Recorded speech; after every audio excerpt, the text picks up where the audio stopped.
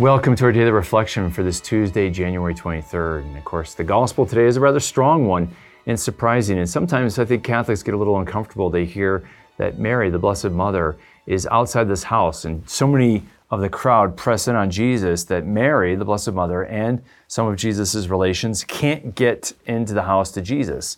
And the crowd, it gets passed through word of mouth to the crowd that his mother and kinsmen are outside. And Jesus says, "Who is my kinsman?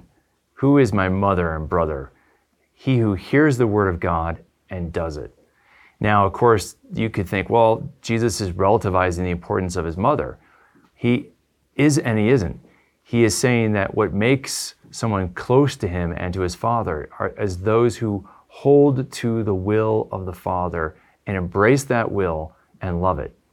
And of course, nobody embraced that will better than Mary, who is full of grace, who said, "I am the handmaid of the Lord, let it be done unto me according to thy word." She was obedient. And so Mary is the model of obeying the will of the Father. And so that's what makes her mother, not just by her biological relationship to Jesus, but by her spiritual faith and fidelity to Jesus.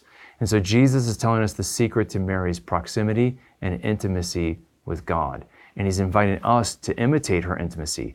We can't be biological relations to Jesus, but we can accept and do and love the will of our Father in heaven. And to the extent that we do that, we draw closer to Jesus Christ. And so today, let Mary be our model and example, and let us draw ever closer to the heart of Jesus by loving the will of his Father. May the Lord bless and keep you. This daily reflection is brought to you thanks to the generous support of the Mission Circle. Join the Mission Circle to help Catholics worldwide understand, live, and share their faith. Sign up at missioncircle.org today.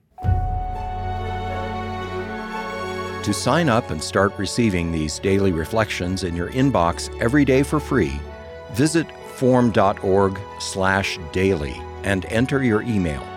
You can watch these reflections in video format by visiting formed.org.